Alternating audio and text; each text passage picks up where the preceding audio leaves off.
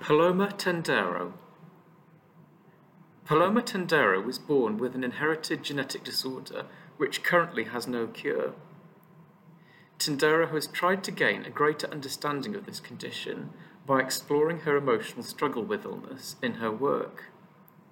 Through her art, she investigates the physical and psychological relationship of inherited DNA. Her work often combines photography and sculpture, exploring the coexistence of the healthy and the sick. Beginning with a photograph, the original image is then obscured by a knitted or crafted form which represents her genetic flaw.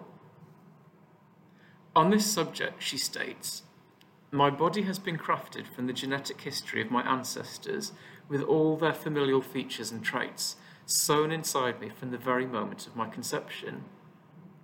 It's a body that holds my emotions and houses my anatomy, my energy, and my memories. But my body is a fragile and vulnerable entity. It has been compromised by its own genetic history and the genetic flaw I have inherited from my mother, which sits silently within me, waiting to inflict a malaise that lies beyond my control.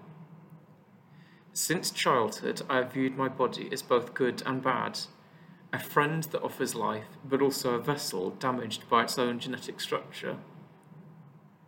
Tendero would like to ask audiences to consider, how does our family history impact how we see ourselves, and how can we talk about our health without fear?